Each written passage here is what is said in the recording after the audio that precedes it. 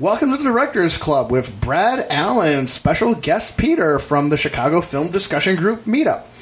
We are talking about Phase 2 of films of Terrence Malick. If you haven't had a chance, feel free to take a look at Part 1, where we talk about his films from all the way up to The New World from Badlands, and even have a little bit of discussion upon his unproduced works and some of his early short films. For now, we're going to go start with a film that could scarcely have a higher scope and a higher ambition, and talk about how potentially successful was his film from 2011, The Tree of Life. The Tree of Life is an examination of a family of three brothers and their parents in 1950s Texas. One of the brothers, now grown, deals with some painful events from the family's history. His look back not only looks back to the history of the family, but goes and expands its scope to even look at how the creation of the universe and the Earth itself, how well does that grand experiment work out? It is the most Malick of all Malicks. And that's a good thing, because that's my follow-up question. No, it's a very good thing, because it's a culmination of his interests, and possibly next to Days of Heaven, the most visually rich of his palettes. And so he combines, like you mentioned in the introduction, all these elements that if they were not so expertly put together, could become a mess. But here he's working at the top of his form, and the result is amazing. Yeah, this is often marked as, or listed as, his career-defining achievement, I think, at least in the last part of his career, if not for his career in its entirety. It's not that for me, but it's maybe a half notch below it. Mm-hmm. This is a great, great movie. I mean, honest to God, it pulls off an origin story for man's place in the universe. Yeah. How can a movie achieve that? And like you said, I mean, putting the pieces together in an expert way that could have failed 18 different ways. Yeah. You know, just in the first half hour probably. Yeah. And it doesn't misstep. It works entirely. This is right. I mean, we're talking about a film that has, during the tragic moment of this family's life, one person says, God, they plead to God and say, why did this happen? And it leads to the biggest flashback of all time. but we're prepared for it, because we already, the beginning of the film starts on a quote from the book of Job. And so there's already kind of this larger template put on things before we get to the intimate story of the family. And, you know, the question is asked, why is there injustice? Why is there suffering? I mean, these are big universal questions. And so in such a ballsy move, Malick decides to provide a universal answer. Right, or maybe show the value and the range and the scope of the question. This is a case where Malick, who in a career has shown he is attuned to trying to find the grand statement, the epic visual display, and the tiniest, most intimate detail can also reveal just this tremendous amount of emotion and feeling. It starts with the most elemental image ever, like this kind of Aurora Borealis candle-like wafting ring that was brought in by Douglas Trumbull, the legendary special effects artist. And he was, I believe, being brought out of retirement thanks to the request by Malick. But before it sounds too much like a science fiction film or a science film, the heart of this movie is the human story of this family. And we just have, again, some great acting from Brad Pitt, from Jessica Chastain, from the young child actors. and they're given room to give their performances. And I think, there's always a lot of great actors in Malick, but the best Malick movies are the ones where he gives them space to really deliver full-blooded performances. Totally agree. If Jessica Chastain doesn't nail those scenes in the first 10 minutes, 15 minutes of the movie, we're not going to care about that ballsy move to the origin of the universe, right? The first part of this movie is steeped in the death of the middle brother. I mean, it takes a little while for you to figure out exactly who has passed on, but what comes through immediately is the loss felt by Chastain's character and Pitt's character to an extent. And to me, there's an exchange in this section that sets up the movie perfectly, where she's talking with, I believe, her mother, and she says he's in God's hands now. And Jessica Chastain's character replies that he was always in God's hands. Yeah. And the rest of the movie is searching and seeking to figure out how can this God that gave us this also take it away from us, and how do I feel at peace with that? And that kind of heady philosophical point of view won't mean all that much if we don't care, and I care about the characters in this movie.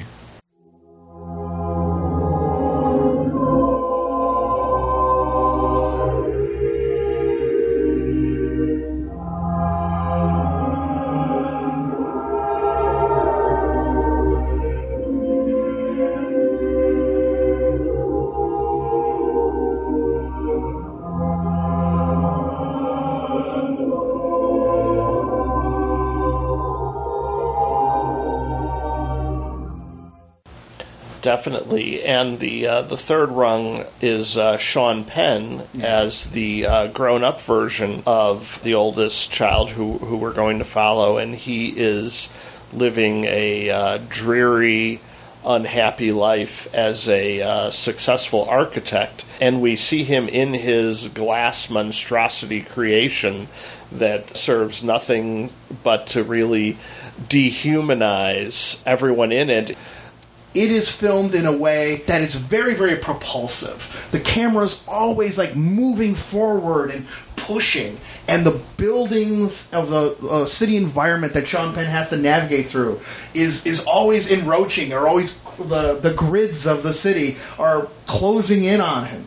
That sense of ever ongoing confinement just gets bigger and bigger in Sean Penn's world, and even his home life. The camera's always twisting, moving in and out of rooms, and Sean Penn and his wife or his spouse are moving along like so that you sometimes see them and sometimes don't.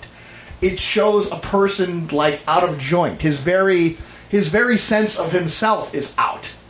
By showing like Jessica Chastain's honest emotion and the brokenness of Sean Penn's character, and then you get the question of why did this all happen?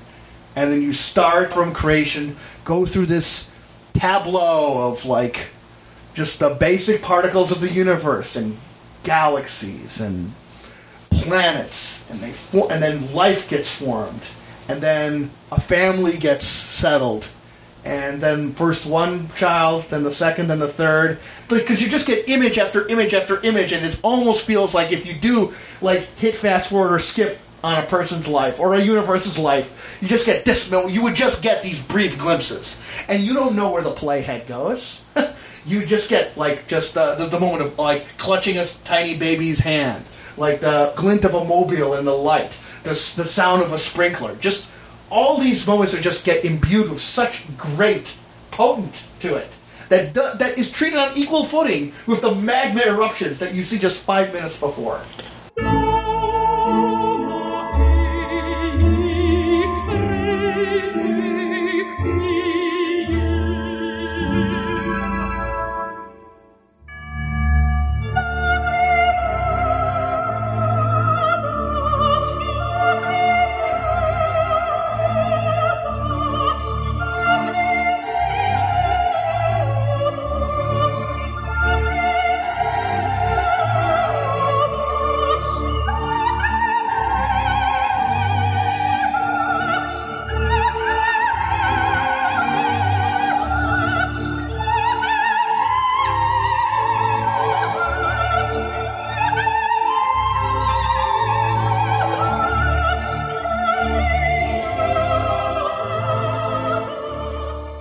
we've been talking throughout the whole first half about what a visual master Malick is and his way with nature and sunlight and how he composes these visual shots. Now he's doing this with special effects, showing space and dinosaurs and just the creation of the world in lesser hands. This might seem jarring, but Malick makes it impressive as a set piece on its own and fits it in with the whole.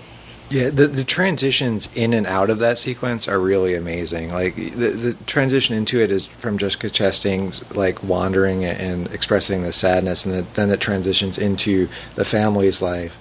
Yeah, I think the main part of the sequence that everyone talks about is the I don't know, what do you call it, the dinosaur mercy scene, where it's really interesting how you read that. To me, what it symbolizes is that there's potential for cruelty in us and potential for mercy in us. And obviously, you know, the scene I'm talking about is, of course, the one where there's one dinosaur has fallen and is, you know, near death, and another comes along and presses its like paw or whatever foot on its neck, like ready to end its life, and instead kind of almost caresses it and then leaves and lets it live. And to me, like, that is so interesting to say that we're wired to be predators, but we have the potential for mercy in us too. Yeah. And then the theme expands from there. I also read that scene, though, as connecting more directly to the story of the family, because I think that because there were 3 little dinosaurs. Right. And the son, who, as we'll discuss, has a very fraught relationship with his father, I think he symbolically envisioned him as the dinosaur on the ground and his father stepping on him, which, as you kind of see their relationship throughout the movie, and you're seeing it from the son's point of view, is this kind of feeling of being overpowered by his father. That dinosaur interaction, though, like, it's kind of a fulcrum of the movie in a lot of ways, and I can see how if someone looks at that scene and just says it's a continuation of Malick's deal that nature is good and, oh, why did humanity go ruin things? I can totally see how that, like, can kind of is a diminishment on it. Like the way I take it, though, is actually I'm a little more abstract than how you guys did it, because, and this is for me personally, I find it just striking that when the dinosaur does not crush the other one's head and just leaves, I am like put in a state where I don't know what happened. I don't get any explanation. I don't find any answer in the movie as to why that happened. And the central question just overpowers me in the sense of saying, what is that? What is that action? That is the question that I guess is Malick is striving for, and is something that I feel at that moment. Like, why does that behavior go that way? You know? And what I think he does brilliantly in Tree of Life is he takes that sense and moves it to the family. It's like as these kids grow up, they eventually learn on the different levels of, like, you know, pain and suffering and, like, conflict amongst each other. And this is an education, like, on such a pure level of just growing up, growing up, just learning that your parents are not these idolized godlike figures, that they have their flaws, and that they've had conflicts with each other, that you go and, like, have conflicts with your siblings, that you learn this kind of release of this darkness in yourself. I think I disagree with only a little bit of that, because I think the mother is an angelic figure, to say the least. I think that, you know, they make a point of the difference between grace and nature. Yeah. And very much the father represents nature and the mother represents grace. Which I just want to point in that, like, this is a level of sophistication that I feel Malick has advanced since The Thin Red Line. I think Thin Red Line was a little more unambiguous, that nature was pretty wonderful, but here he makes nature in opposition to something for grace. So I think it's at least a different take. Well, right, but how do we show grace? And in the case of Tree of Life, we show it in a completely Freudian way, where the young boy completely worships his mother. She is shown at one point floating in the air in a homage to Tarkovsky's similar scene in The Mirror. We get to see her as something perhaps a little more than human. I agree, and the grace versus nature thing is almost laid out thesis statement like at the beginning of the movie. It's done in voiceover. And I could disagree with you a little bit, Al, just because I think that same dichotomy is in the Thin Red Line. Mm-hmm. There, it's more just how does that lead, like in a war setting. Here, it's like a family setting. And throughout the movie, the kids, when they're younger, the oldest brother, Sean Penn's character as a younger person, is that he is very much drawn to the mother, and she's idealized in this way. As he grows older, his nature comes out more. And he learns he'll destroy things, he hurts animals. Mm-hmm. There's a nice echo to the dinosaur sequence when, at this point in the film, he basically hates his father. His father is working underneath the car, and it's jacked up. So, now... Great point. Now he's on top in the same way the dinosaur was, where he walks by the jacked car, and you can read in the character's eyes and just his body language that he thinks about pulling that jack out and crushing his father underneath the car, but he doesn't. But the movie is basically pondering, how is that in my nature to consider it? Yes. And how do I get past it? And how are both these things here if God has created this world that's supposed to be good? Yep. And that, and I love just kind of the way that scene echoes the earlier scene we were talking about. Yeah, I mean, obviously Malick through his career, is really key on looking at these details, just looking at the tiniest detail. And as I hope we've been able to elaborate how even showing the smallest detail. But here, oh my God, it's firing on all cylinders for me, because almost every detail, especially during the scenes with the family in the 50s, inform the characters, inform their relationships, and inform the kids' growing appreciation of a complex, nuanced world. Mm-hmm. That treatment on the father is just so psychologically rich. And in just the smallest ways, like the way Brad Pitt's hand holds the back of the child's head. Mm-hmm. And it's a comforting gesture. It is part of that, but it's also a gesture of control. And when you say great performances, this is, to me, Brad Pitt's just finest hour. I'm literally flabbergasted and shocked by how well he does and how insightful he is on it. They give him such good motivation. He is a failed musician, somebody who thought he had greatness in himself as an artist. It becomes kind of like a mini Death of a Salesman situation. Yeah. As we follow his character and his realization that, his dreams now have to be lived out through his children, but because of the generation he's in, because of the way he was brought up, because of the self-loathing that he has to deal with, he believes in this very tough love way of raising the kids that from the kids' point of view seems to border on cruelty. Yeah. But we never aren't aware that he wants what's best for his family. And that, as another callback to the Thin Red Line, I think the dichotomy between the mother and the father in Tree of Life echoes the dichotomy between the Nick Nolte character and the Elias Koteas character in the Thin Red Line, whereas the Nick Nolte character is very much like the father in the Tree of Life, and the Elias Koteas character is very much like the mother, like the considerate of the men, the Nolte just pushing for the hill. And I think that, other war films have done that dichotomy too, but Malick here is very clearly springing from his personal life. Yeah. And if we haven't made it clear, I think, that the sequences in this movie of the family are very clearly autobiographical, and they're based in his life. Yeah, so. He was raised in Texas, and he's the oldest of three brothers, and the middle brother had died when he was 19 years old.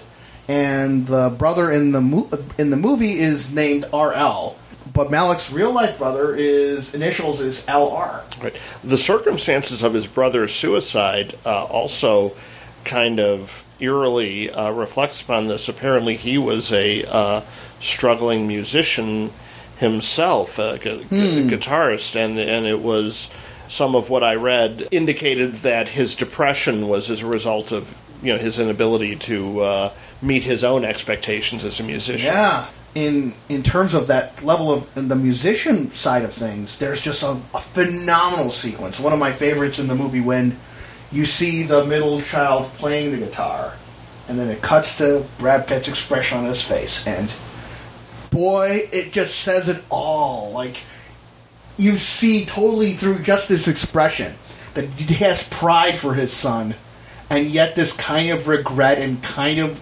hatred a little bit that his kid, the kid might not be playing better than him now, but he has an opportunity that Brad Pitt knows is not available to him anymore. So he has this level of regret and disdain, but pride and love for his kid, all happening on Brad Pitt's face. It's just so damn good.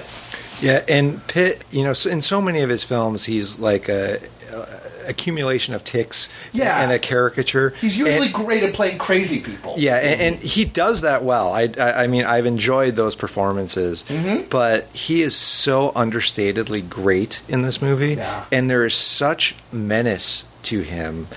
Thankfully my own dad is nothing like that. But, I've definitely met teachers and other authority figures who seemed a lot like him. And he just has that lack in his own life that he takes out on other people. Yeah. And it's so frightening, especially to a child. Like, I remember seeing other authority figures like that and being afraid of them. And to have someone like that in your own house, I mean, no wonder Malick's making movies about it years later. Right. We should mention just how good this young actor playing Jack is, Hunter McCracken. I am not familiar with any of his other work, but one of the better child actor performances I've seen. He really connects attitude-wise with Sean Penn's performance. Yes, and there's like no question who's supposed to be the young Sean Penn. He's got those haunted eyes. Yeah. He's got that anger already. And so that even before he starts to act out, you see that there's all kinds of potential for trouble in this kid. Yeah. And, I got to give all credit to the young actor here. Yeah, and this is a progression on what Malick was doing with The New World, because young Jack's journey is similar to what young Pocahontas' journey is, except it's younger and it hits more notes. It has to deal on this burgeoning sexuality and how that manifests itself, and it has to acknowledge like a darkness within him and his own feelings upon where does that come from, and this level of like resentment / competition with his brother, like his brother who is a more open, more, I don't know if you can say it's maternal, but he's less prone towards violence and physical ways of control, and how the young Jack deals with that is a robust and complex performance that we have from an actor who's 10 years younger than the actress from The New World. Right. Although, interestingly enough, it's not young Jack, but the middle brother who ends up being the first to openly defy their father when at a dinner table, Brad Pitt basically says, I want you to keep silent throughout the meal unless you have something important to say. And then he starts babbling, and the kid basically goes, you should be quiet, which obviously did not go over well. But that was then the moment of rebellion. And then after that, you see Jack willing to challenge authority more and more. And also, maybe he feels kind of threatened by his brother because he keeps putting his brother in these kind of weird danger test situations. Yeah. Like where he asks him to put his finger in front of a BB gun. Do you trust me? Right, the do you trust me part is so interesting. Well, and then that goes back to kind of like him discovering kind of the nature of his personality, right? Like and if the movie has a little bit of a fault. I think that the young Jack character seems pretty self-aware at some points. Like later in the movie, he talks to his father and says, "I'm more like you than Mom." And like I don't know many 14-year-olds or whatever who are contemplating that sort of thing at that point. But I think that's maybe one place where it's a slight misstep in the movie, where rather than showing us that, it has the character tell us that. Yes. It's done a great job up to that point of just showing us those things. The BB scene especially, like that is so upsetting, I think, to me. Like, but what's great about the Tree of Life is that Malick is willing to show those dark characters of his young self, right? And not only is he willing to go to those dark places, but he presents them in the way that feel authentic. Yes. The editing and the presentation of this movie, like, there are a lot of quick edits. They almost feel like snippets of memory. The way memories would hit you is the way they're depicted in the film. Yes. And that just creates such an emotional connection to the character is one of the ways that a connection is built. And that's the thing that, I just, a couple of things like the playing in the DDT, seeing the handicapped man, seeing a man convulsing and like being rushed away. Yes. All of these little snippets of memory that then combine to build into the character we understand. Yes.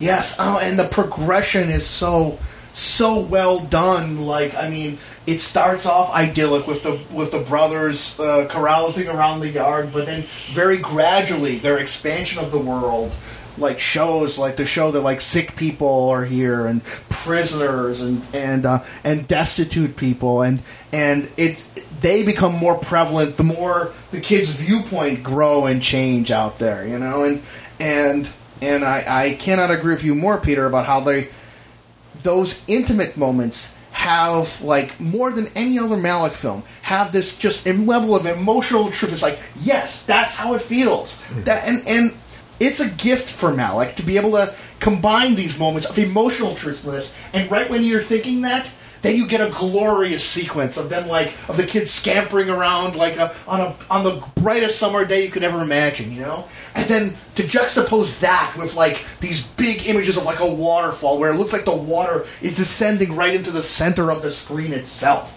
And then as an audience member, at least for me, your appreciation of the grandeur of what life can be, of what the world can do, and the truthfulness of what the most personal thing can do become one and the same, not one and the same, part of a continuum. I think there's a few things technically he's doing to help make this so much more powerful. For one, I'm pretty sure that this is probably the film with the least narration at all. I mean, it's there, it's definitely there, but it's less omnipresent. And what is put in its place is this wonderful use of classical music. There have been powerful moments before. Ennio Morricone's score for Days of Heaven is masterful. Right. But here he's using the classics, and he's using them in ways that mesh so powerfully with like you described, that waterfall scene, which comes again and again, and it's just like, it's not obviously connected to the plot, but it's subconsciously connected.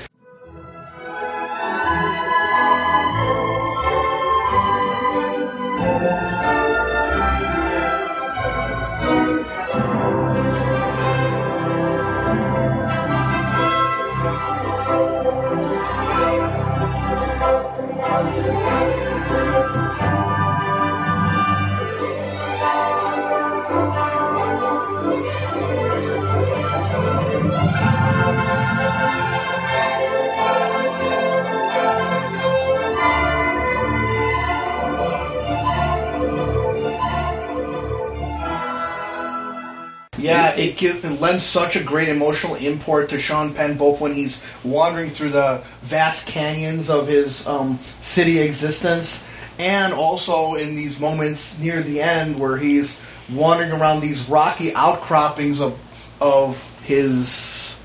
where he exists spiritually. I guess that's a fancy way of saying it, right? Oh yeah. I mean, I think that's very much his spiritual landscape, or whatever phrase you want to put That's on a good it. way of putting it, the spiritual landscape. But one thing, I don't think we've said the name Emmanuel Lubezki yet, and we need to give that guy some credit because, like, he started working, I believe, The New World is his first collaboration with Malick, and has continued on through everything he's done since. Mm-hmm. And I think the Tree of Life benefits from his eye and his camera tremendously. You know, this is, I mean, he's won numerous Academy Awards for other films, but he's amazing. His work here is amazing. That's a really great point, because I think, like, one of the greatest films that also deal with, like, youthful experience and maturity is something that Lubezki also did, Y Tu Mama Tambien, for the Alfonso Cuarón movie. And that also has these feelings that you described, like just emotional truthfulness from, like, the smallest things that the people were doing. And could that be something that, like, Lubezki is a secret weapon that makes an already remarkable filmmaker put up to a different kind of level? Maybe. Not to diminish, like, other cinematographers who have worked with him. John Toll on the Thin Red Line is amazing as well, and we already talked about, how beautiful Days of Heaven is. But I just think that, like, someone who's worked consistently with Malick, and there seem to be very few of those people who are capable of sticking with them, and just the fact that their collaboration has been so amazing and so fruitful, shout out, man. That's impressive. Definitely. Mm-hmm. One thing I want to also note about the sense of commonality is that there's several moments where the young brothers are playing on a river. And in fact, there's one similar moment a little later where the young Jack actually breaks in or sneaks into a neighbor's house and, like, takes some lingerie, and then he is, like, has second thoughts and he just leaves it at the river. That looks like the same river that eons ago a dinosaur was spared. That looks like it's framed the same. It goes at the same kind of angle. So I think it's meant to evoke that all sorts of things happen on this river, which is, of course, a great symbolic point of transition in and of itself. And then what we were talking on Pure Cinema is just these moments where, like, the actual cinematic image you're seeing before you just can even transcend what the story is. This is a really solid story. A very robust, complicated story. Complex and nuanced story. Maybe Malick's most effective at pure narrative. Yes. But, on top of all that, the brilliant images are coming at you like a slot machine hitting a jackpot. I mean, there are so many moments that are both creatively original and just brilliantly insightful. Like, one of my favorite ones is, there's one where, like, kids are playing basketball, but you only see their shadows. And you just get that perfect feeling of, like, just the lost youth. It's like Plato's playground in a way, And then there's a great sequence where, like, something's really troubling Sean Penn, and a tragedy is weighing on him, and it cuts to this shot of thousands and thousands of bats. They're forming, like, these clouds and these patterns, and the camera slowly pans around until you see the bats and the clouds and the reflection of a solitary building. And this just sense of menace and, like, isolation where this just cloud can form is just so great. It just conjures up these great feelings and sensations on there, irregardless of the story at that point. But they do add to it. Right. And so many scenes featuring Jessica Chastain have this quality too, because she does have this kind of magic about her. So the way she's filmed is very unique. The swing comes back, and just the way she is with her children, creates a non-narrative emotional connection. Mm-hmm, mm-hmm. Yeah. And if you want to go and, like, look at this film from a kind of, like, almost honestly on one of the most elemental levels, if you can get a lot of rewards from his use of light. I don't know of any film where light is such a great metaphor for the grace, like the thing that inflames someone's soul or animates it, and how it shows, how it doesn't show, and plus ways to contain it. Malick is so on point throughout the movie of showing where light is coming from, where light is hidden, where light is contained within lamps and light bulbs, and like a pattern, and even his very famous motif of showing patterns in between the leaves. But in this movie, it all has intent. And like when like the brothers are over at their most confused, like there's a great scene when it's the middle of the night and they're pointing flashlights at each other, and the shadows are almost enveloping them completely. Only scattered light gets in.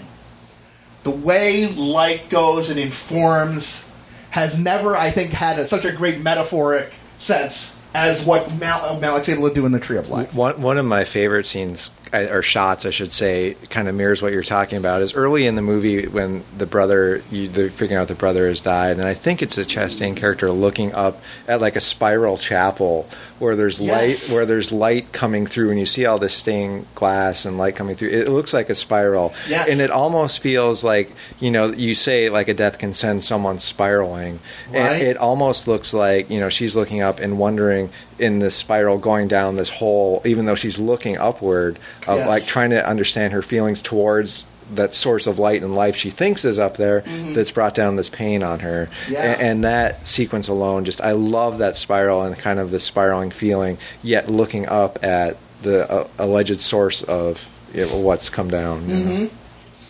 Yeah, and then Malick, like, also for those people who really appreciate like a director, how a director can frame a shot, they did a lot to love in Tree of Life on that as well, because Malick has already had a reputation as a master of director composition, of like, I'm making exactly the right image that I want to do. But here I actually see he's expanding his film vocabulary, because the camera is sometimes static, but sometimes it's like really propulsive. Sometimes it's running at the frame.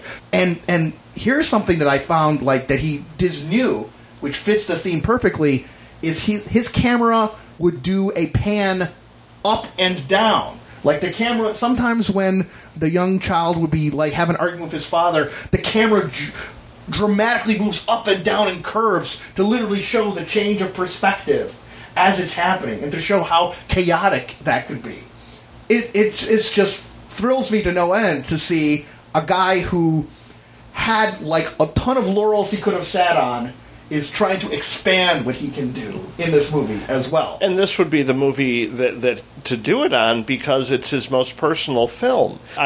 Knowing how close it hews to his autobiography, I don't think there can be a doubt that this is the one he wanted to make his biggest statement on, because, after dealing with all the points in history he's dealt with, this is now his own story. And I like that, he is willing to give himself or give the characters acceptance at the end. And I love that that's visualized. Like, Sean Penn's been wandering in the desert throughout much of this movie. Yes. And then there's a very much a healing or finding peace at the end where he reaches the water's edge and then sees like his younger self basically lead him there. And he sees his parents and he sees his brother as a young child, and it's very much a reconciliation. Yep. Just when you think the movie kind of has done its share of tricks, this ending That's right. is magnificent. It's a beach, but it's an otherworldly beach. Right. It's something that doesn't look of Earth. It looks like a purgatory of some kind, or again, it could be another one of part of Sean Penn's mindscape. Right. But whatever it is, it's very alien. And then there's a wonderful catharsis in seeing all these characters from different timelines meet each other.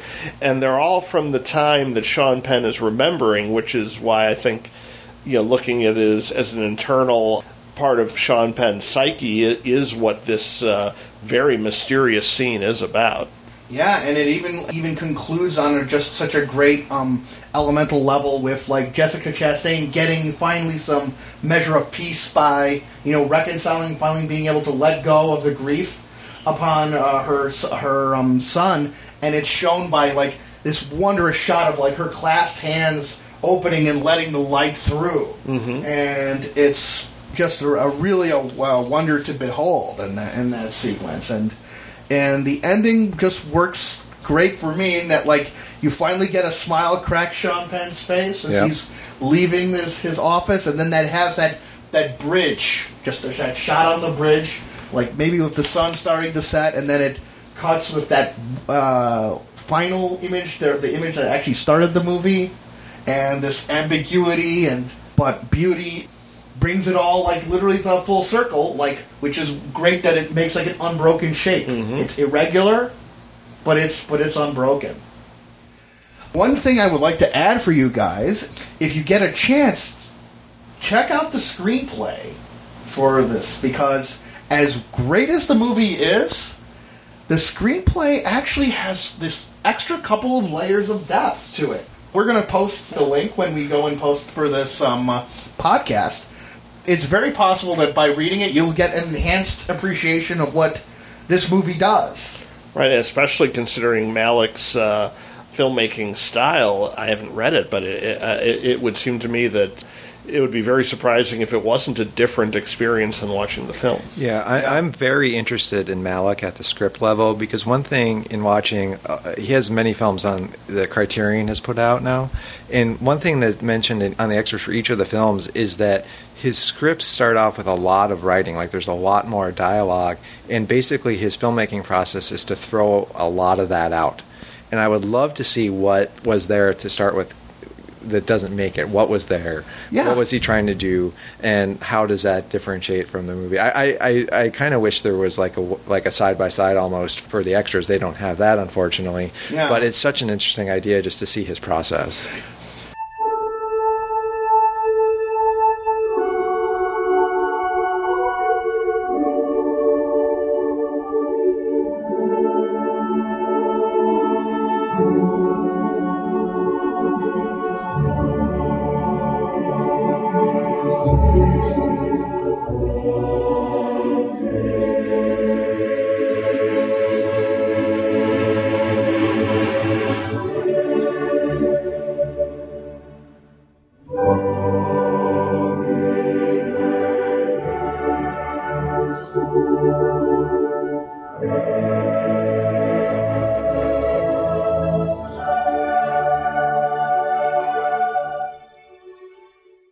Once you've explored, to quote Douglas Adams, life, the universe, and everything, where do you go from now? And I think that Malick is a filmmaker who is so dedicated towards asking the questions and following through on what those questions might mean, that I think his next movie is about that. Where do you go? You go to the wonder. That's where you go. Do the quote from the CSI Who song here. Yeah.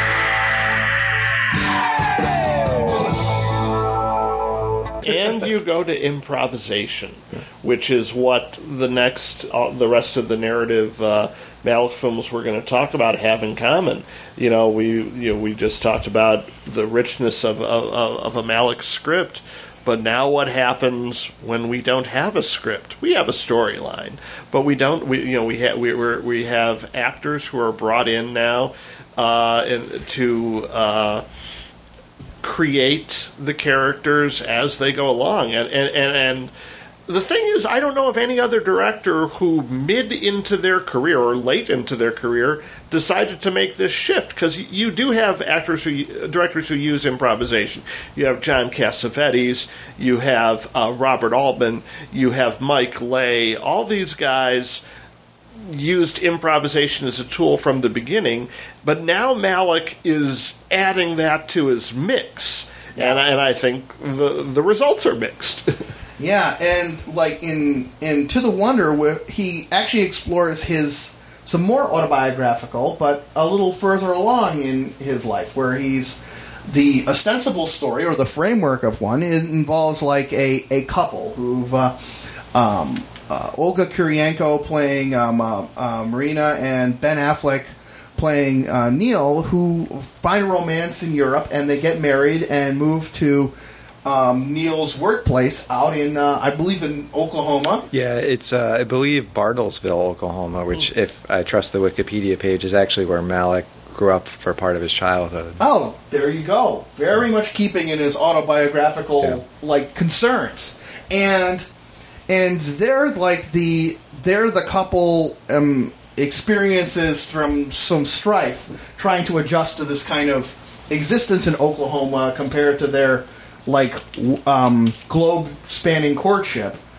And this leads to a bit of a breakup, causing Affleck's Neil to rekindle a romance with a character, Jane, played by Rachel McAdams. And consoling the couple is a very, very, not conflicted, but very angst-ridden priest played by Javier Bardem, who, when not consoling the couple, goes throughout the neighborhood and consoles people in different states of destitution, and while questioning his own sense that there is a purpose or there will be spiritual presence will help these people. The movie explores these things in this kind of improvised way, Brad, as you described. Yes, I want to definitely give it some points for taking on a marriage relationship movie from the female point of view, which would not necessarily be what you would think Malick would do, being how autobiographical so much of this seems to be. And we hope not too autobiographical, because as warm a performance and as engaging as Olga Kurylenko is, Ben Affleck has provided an emotional dead zone I have rarely seen, even in other Ben Affleck performances. I am torn between the film wanting this to be the coldest character to ever be a romantic lead who doesn't go on to start killing people, or whether Affleck is just so confused about how to portray this that he ends up doing nothing, because wow, it's like a block of wood, this guy. And that's a real problem, because this movie could almost be alternately titled "Everyone Wants to Marry Ben," you know. And it's like Ben Affleck's main problem, despite being almost completely withdrawn, is that two different women want to marry him, and he doesn't seem to want to be with people. And I get the sense of what Malick's going for here. He seems to me, and this is just conjecture on my part, but he seems someone who's more introspective, introverted, perhaps withdrawn, and I would guess that there's a certain amount of self-laceration to this movie, in that, the Ben Affleck character is perhaps him at his worst. But you're right, the Affleck performance is a weak point that makes it hard for the movie to work. It's not a total washout for me. I see why they cast him, because he's not that expressive an actor, but he does have menace to him a little bit. Mm-hmm.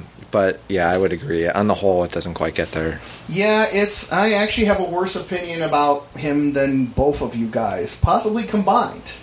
Ben Affleck could have been replaced by the cardboard cutout used to fool the robbers in Home Alone 2 that's set on the railroad track, because 90% of Ben Affleck's quote-unquote performance is him moving from the left side of the screen to the right side of the screen, and the other part is him moping from the right side of the screen to the left side of the screen. The word you're looking for is range in performance. Yes. In terms of range, he's really great as a surveyor of the apartment, the dimensions of the apartment, because he'll sulk in this corner, and then he'll sulk in that corner. So there are two things that happen in this film: moping and frolicking. Yes. And this is the beginning of what is going to be the frolicking phase of Malick's career. This is a 70-year-old filmmaker who has not grown up. This guy's sense of romance in this movie has all the subtlety and nuance of a 7-year-old girl fantasizing from Teen Beat magazine. All these angles of and everything about relationships has this limit to the wonder to me, have this incredibly limiting sensibility that there is, like you said, Brad, there's only two phases to the relationship. The ecstatic, frolicky side, where everything's magical and you all scamper around a picnic table together, until you stop doing that. And then things are sad. And then you mope around. Well, I guess, like, I don't feel... I mean, I see what you're saying, but I don't think, like, I would use the word childlike pejoratively. It's more like it's just a basic elemental wish for what you want from a relationship, and then it's expressed simply, but it doesn't make it less true to me. Malick isn't like giving you a typical divorce movie, even though that's really what this is. It's run through his sensibility. I mean, there have been many good divorce movies that have, you know, had full-on fights between characters and told realistic interactions as a marriage falls apart. That's not what he's going for, and I think it works. It can work. Like, we talked a little bit about the performances here, or at least Affleck's performance, that limits the success of the movie. But I don't think, like, his point of view makes this film...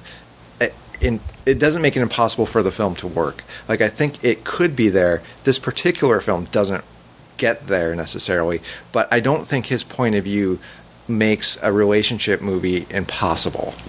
Right, because we do have one part of the relationship that I think you can emotionally invest of, the wife. Her being an outsider, coming... I mean, first of all, she's living in France. She's Ukrainian. She is brought to... Her and her young daughter are brought to the United States, to the heartland, so to speak, and so we have some of the same out of placeness that we saw in the New World, and there's actually there's actually a very striking scene that they're surrounded by cattle. And Yes. and this is like, okay, you're not just in farm country, you are in the middle of the farm, and as Malick portrays it, it's going to be visually stunning. So you do have this interesting journey, how this outsider, you know, reacts to America, the American dream. Really great credit should go towards Olga Kurylenko, who, like the Pocahontas from the New World, is able to embody this level of what former innocence getting hit by all these different personal setbacks, and how she has to grow and change as a result. And she also shares that, to me, that luminous quality of seeing the light diminish, because she's not to get too Malickian, she's like a plant whose soil is not enough, and you just have a little sprout because there's not enough nourishment. Her soul wants to encompass so much more that the sterile Oklahoma environment has to offer her. No, that's great. And actually, to tie, I think, what you guys both said together, you mentioned the New World, and there are shots in To the Wonder that mirror exact shots from the New World, specifically in the Pocahontas John Rolfe scenes, where, you know, she's now married him but maybe isn't happy and is trying to adjust to a new way of life, as you said. And there's a scene where it's a two-shot where John Rolfe is in the forefront and Pocahontas is walking. They're in the same house, but she's walking out the back and he's sitting at the front. Basically conveys distance from them, between them, in the film. That same shot or same type of shot appears 3 times in To the Wonder, and it's noticeable that the house they're living in, Affleck's house in Oklahoma, is very empty. He has all this empty space that he's expecting her to fill, but really all there is space between them that never gets filled. And the To the Wonder does have some nice visual touches that tell that story. Yes, you know, right. The way they show this, and it's kind of a very subtle, social critique too, because they build all these McMansions, but Malick makes it clear that in the frame there's nothing but an empty horizon behind all this development. So to point out the sheer pointlessness of the enterprise is really effectively brought along in visual terms. Yeah, he does manage to make. I mean, it's basically a suburban city, or right? Yeah, and excerpts maybe. He makes Sonic look arty a little bit, which is a neat trick. I don't know, but it does like there is feeling there. I think this is a failure on Malick's part to inform Affleck to go and like get him to behave in a way that helps the story. I think he gave Olga directions of general ways of behaving and gave Affleck ways of behaving, but not explanation of, say, motivation, the standard acting question, right? And Affleck is a guy who has a very limited set of skills of what he can do. He's really good at playing a hapless douchebag. He's very good at playing like a smug, smirking guy who finds things have gone over his league.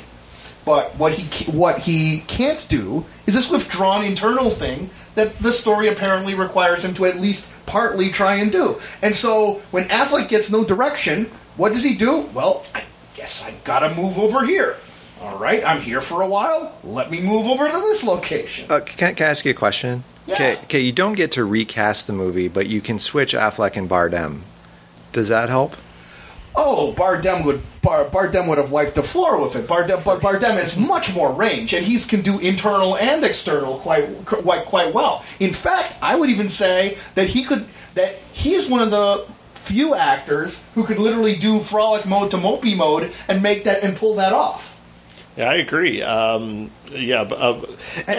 my God. Oh, I'm sorry, Brad. I don't want to interrupt, except that it just hit me like a freight train that Affleck would be really good as the priest who is put in a hapless situation and is over his league. That would be there you go. You fixed it. Well, there, ifixedit.com. Terrence Malick, to give us a call if you're a question. Yeah, Directors Club, fixing directors, legendary directors' bodies of work since 2017.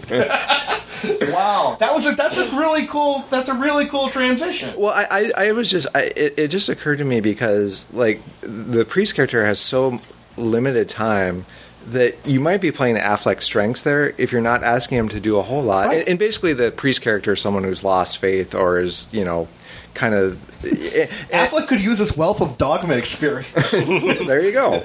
So, but you know what I mean? Like, there's. Yep. I think that in the limited role or the limited screen time that character has, Affleck could probably pull that off. Mm-hmm. And then if you switch the roles, you also have a nice sense of two, European or immigrants to America who are now trying to find their way in America because both Bardem and Olga Kurylenko are not from the U.S. So I think that's an interesting. But this is very autobiographical. That's not Terrence Malick's story, etc. So we're making a different and to do a little cross-cultural, maybe insensitive move if you make like Javier Bardem's character an immigrant from Mexico who's trying to make his way in Oklahoma. That might make things even more potent. But you're right. We're ultimately not making it the story that Malick wanted to make. We're moving a little far afield. Yeah. But speaking on Bardem and Affleck, I wanted to get back to why I think like Bardem is my favorite character. And the reason I point out that I find the relationship so horribly blank and useless and worthless is then I see what Bardem is doing, and then I notice something, is that like you had said that the apartments are spare and they're empty. But that kind of reflects the characters. Mm-hmm. Their relationship is empty. They have all this space, but no soul and no connection to fill it. Meanwhile, the avenues which Bardem are traveling, for the most part, when he looks at these poor people, they're too cluttered. There's too much stuff. There's too much baggage and Detrius in the lives of the people he's visiting. And what I took from it, I'm looking at the priest who has this crisis of faith about these meaning. What is the meaning of the purpose of his life? And I took it to go, oh my God, Terrence Malick is having some self-awareness because he has made so many movies about pretty people twirling around in pretty environments. And maybe in that movie, for a little bit, he's looking at the idea of like, is that really what this stuff is about? Is all this beauty that these guys go, what does it really mean? And maybe it's really empty. Maybe these poor people and all of their problems and all the collage of things that are assaulting them. Maybe that's the more important thing. And the priest is nothing like he's like the Jiminy Cricket of Malick. He's his conscience. Well, I mean, I would be fascinated to see a movie about this priest, who's, I agree, Vadim was very engaging, and it raised a lot of questions. It also, an original use of new techniques for Malick with a lot more handheld camera. Right. And I sense maybe use of non-actors. A lot of the people Bardem interviews, yeah. Right, but at the same time, what is he doing in this movie? And much as there's potential here in this character to tell a story about, that story is not told and is shoehorned into this movie that I can't really find a connection between the movie and small movie B. Well, I think the little bit, and like I said, I don't think this. I agree entirely. It doesn't fit in very well. Okay. The one thing I think that I did feel is that they are both men who have that people have expectations of. They want something from them, either God's love or emotional love, and neither one can provide it. Like the priest has lost his faith. Affleck isn't capable of basically loving because for whatever reason. But I mean that's when they do meet at the end, toward the end of the film, I think that's what he's going for, is again that equivocation of faith and love. I guess it doesn't really work for me, okay. But I think that's what he's going for. That's really interesting, because like I took Bardem's plight as not that like he had it's not that his crisis of faith was that he doesn't think that that God doesn't exist or anything like that, so much as that like there's so much suffering. Right. There's that it never ends. That there's that as you try to console people, but then they have their problems are 2 times worse. You know. Well, and I think I'm saying I'm not far from you. I think what is just that he hopes that he could give them something that he can't ultimately give them. And there's a line in this movie somewhere online. It says something like, "There's so much love that never gets out," or something like that. Right. And I think that's basically the same thing. Like there's so many people that God's love, if you buy that, doesn't reach because of suffering, and then on the emotional interpersonal level, there's so much love between Affleck and Kirienko that doesn't get there. It might be right. I mean, it might be wish fulfillment for me. It might be that I'm making a leap that makes the movie more acceptable to myself. But that might also be a fine framework to look at the film, because of all this overwhelming suffering that Bardem did day after day after day. And yet, meanwhile, these super rich, ultra-privileged people who live in this wonderful McMansion, and yet they're moping all day because their problems are so awful, and I had an affair. And so I look at that priest's travails, and I think, well, that's a criticism of how banal your mopey problems could be. And I think that turns all the stuff that I don't like into the wonder about that relationship into an asset that you're actively criticizing it. This is a film kind of filled with regret, because the last shot of the movie is like that cathedral on the hill. Right. Almost like that's what's there. Like if you've bought into the equation of faith and love, that's the house on the hill, right? The mansion on the hill. Right. That's where you can get the promised land, but you're so far away from it that you can't reach it.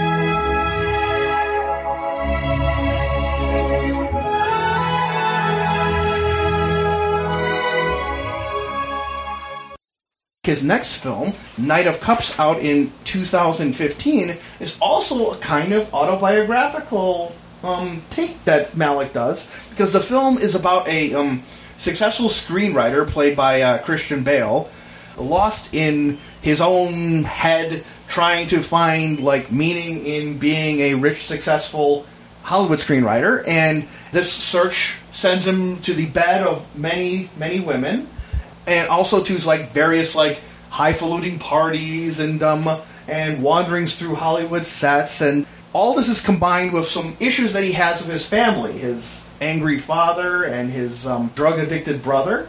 It's all tied in with the some concept of the tarot, where different sections drop a particular tarot card. Whereas, like, To the Wonder is a look at a couple and how the problems that befall them. Like, this is a look at a single guy and the various travails that he attempts to go through. It starts off with a parable, and the parable goes something along the lines of a prince goes over to the east to get a pearl, but there someone gives him a cup, and the cup, with drinking from the cup, the prince goes into a deep sleep, and he does not rouse from that sleep. The end. Quote the great philosopher Socrates, "Cool story, bro. It is the worst parable ever made." Well, I wish that the film had carried on a little more with the parable and made it relate to the Christian Bale character even more, because we do see what seems to be a moral sleep from him, a sleep from anything important in life. If we're shown him actually waking up from this sleep, I missed it. I'll see your parable and raise you a pilgrim, because the film opens with Ben Kingsley narrating, reading a part of Pilgrim's Progress, which is basically, I mean, I'm not a Christian, I don't know like a lot of the background, but it's essentially the story of a Christian seeking fulfillment by reaching like a higher ground, like a castle on the hill sort of thing. Okay. And he's going through these lowlands until he gets to the mountaintop, essentially, sort of. I'm probably butchering that for anyone who that story means something to. I apologize, but that's the basic idea. Okay. And I think what Knight of Cups is doing is saying, okay, that's your basic framework of someone making his way through, in a relationship sense, making his way through all these kind of wastelands or barren lands, and until he's trying to find something, meaningful. And what the various, so there are intertitles here of various tarot cards along the way that basically more or less correspond to different relationships in his life. Some romantic, some familial. Again, this is autobiographical in the sense that you have an angry father who's difficult to deal with. You have a brother who's died. This is very much an old man's movie. Someone looking back at his relationships and wondering what went wrong. That's really interesting. You're so right that you make that you say it, because there's at least visually some comparisons to another old man's movie, one I think is far, far better, which was Stanley Kubrick's Eyes Wide Shut, who, for all the greatness of that film, also had an extremely naive view of sexuality and even of debauchery. Like the big house in Eyes Wide Shut is kind of like this old man's fantasy of what those damn kids are doing today. And I think the what they have in common, in addition to kind of being a little really is their visually stunning sequences. Mm-hmm. So no matter how they don't connect as accurate, they still are sequences where you're like have moments of wow. Like there is a sequence in a Vegas strip club where a woman is an acrobat, is basically flying through the air in this Cirque du Soleil type situation, but because it's Malick, he films it interestingly. Because how he puts the camera on the bottom and points it straight up. Right. So it looks like that she becomes this siren who's like reaching out and like not able to reach like Christian Bale's perspective.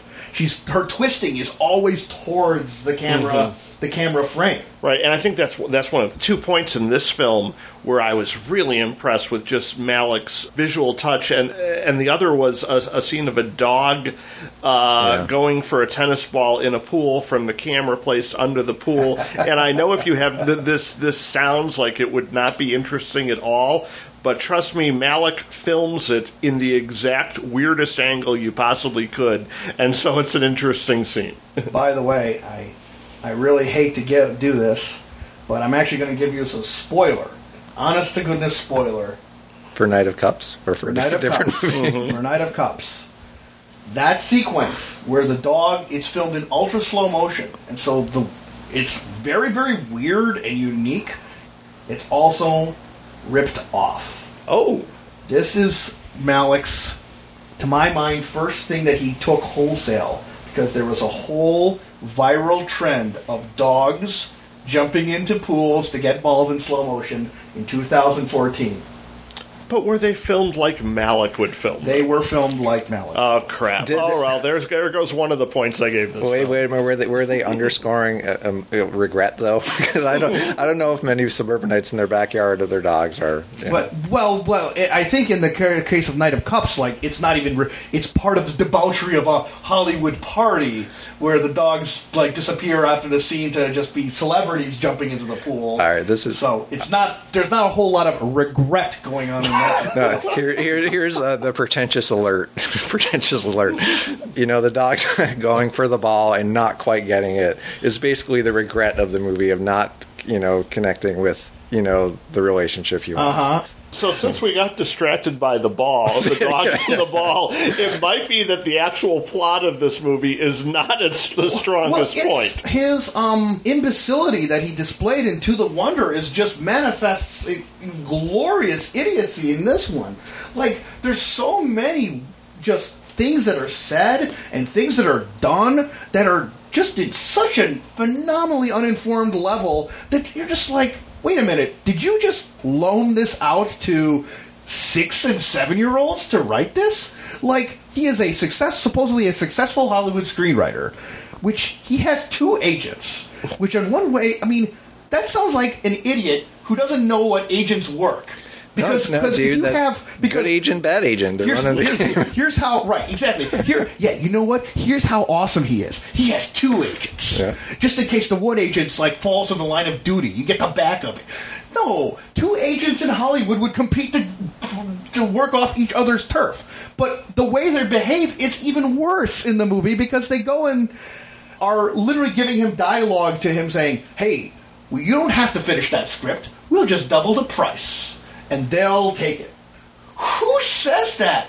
But the best part is one of the agents, to show how much money Christian Bale is getting, literally pulls out a paper sack and exposes a little of the wad of bills.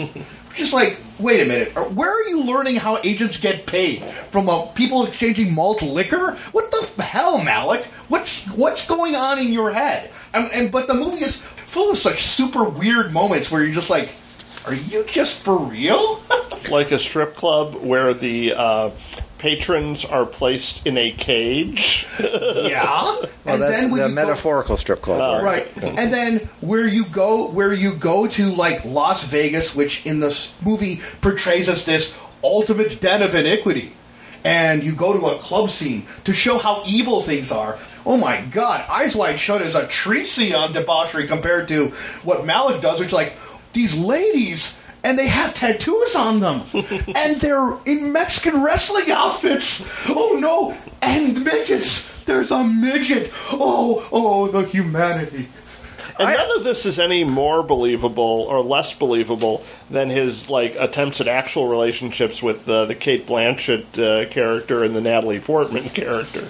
I have to defend this movie a little bit because I think what you guys are describing, I don't think it's a fault because the movie isn't going for those things. Like it's the way this movie is edited and the image it presents are kind of just like, they're meant to evoke emotion more than they are to make points, I think. And the emotions in this, the regret I was talking about and the kind of looking back, I think is authentically there for him.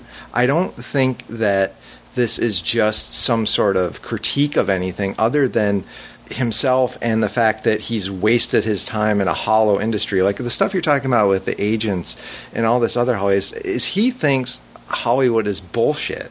I mean, you have kind of Antonio Banderas show up as the walking epitome of the slimy. Mm-hmm. He's basically Hugh Hefner as a young man or something.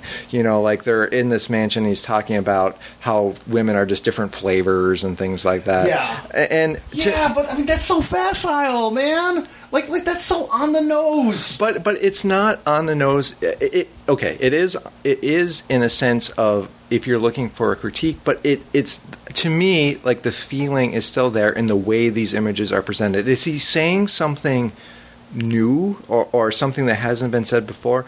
No, not necessarily in the way you mean, but he hasn't expressed the way it's felt to him before.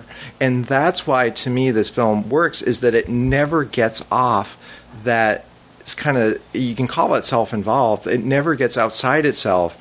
And to me, that works because he's ultimately telling his own story here, or I'm sure it's not autobiographical in the terms like he was with this girl or that girl and he went to the Cage strip club and all that sort of stuff. I doubt that. It's not autobiographical in that sense, but I'm sure it is in terms of like the regret and failed relationships. And, you know, to me, like the two most meaningful are Cate Blanchett and Natalie Portman. And the Cate Blanchett is his ex-wife, who he's failed with. And I think, you know, his relationship with her also underscores kind of the hollow nature of his profession, because she works with these people who need medical attention, burn victims and low-income people, whereas he's off fucking around with these agents you're talking about. And meanwhile, the Natalie Portman character is married, but he has an affair with her. So it's almost like a perversion of this thing that he holds most sacred, like having a wife, having a partner, that is, you know, destroyed because it's built on this false foundation. And that, to me, is what he's after. I understand what you're saying in that none of that is particularly new, but it's how is it presenting that, right? Like, how is it about what it's about? And the way it's about that, to me, is emotionally true. And that is something that can't be faked. And, like, this movie has that. And I realize I'm in the minority on this, but I've liked this movie more each time I watched it. Right. There are some things I like about it, and I've only seen it once, so I haven't, you know, gotten a chance to delve in quite as deep. But I do like Christian Bale's performance. Not that he does this extraordinary acting in quotes job, but just that this is a role that could so easily be unwatchable. For instance, if you cast Ben Affleck in it or so else. But Christian Bale avoids those traps, and even though I think the journey he's taking us on doesn't really make much sense, I feel like he's at least taking us on the journey. I also like the relationship with his brother and his father, father played by Brian Dennehy. We don't get a lot of this, but the stuff that's there, you get little glimpses of, and Dennehy is such a presence that he gets to imply things that, you know, Brad Pitt had 2.5 hours to convey in Tree of Life, and obviously it's not a film at that level, but Dennehy implies some of the same relationship dynamics. Yeah, the Dennehy does have a really big presence, but there is a level in there where, like, Malick does not have the confidence to just have Dennehy be a big presence. To just be imposing. Dennehy, for a big actor, and an actor who plays big, is also capable of showing, like, brokenness and vulnerability within his frame. But Malick shows him by him throwing himself, prostrating himself on the ground, moaning in agony, like, and screaming in scenes as if he's, like, imitating The Thing.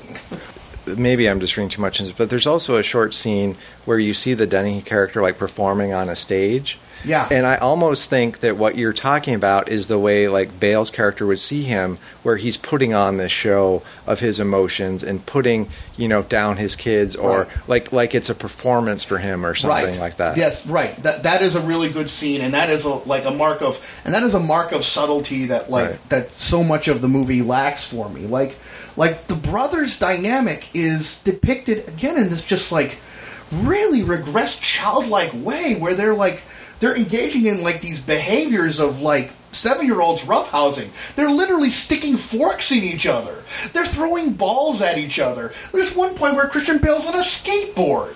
Right. And you're just like, okay, man, I mean, do you have to be on diapers to just try and make your metaphor? But that is a point of the movie is that he is a...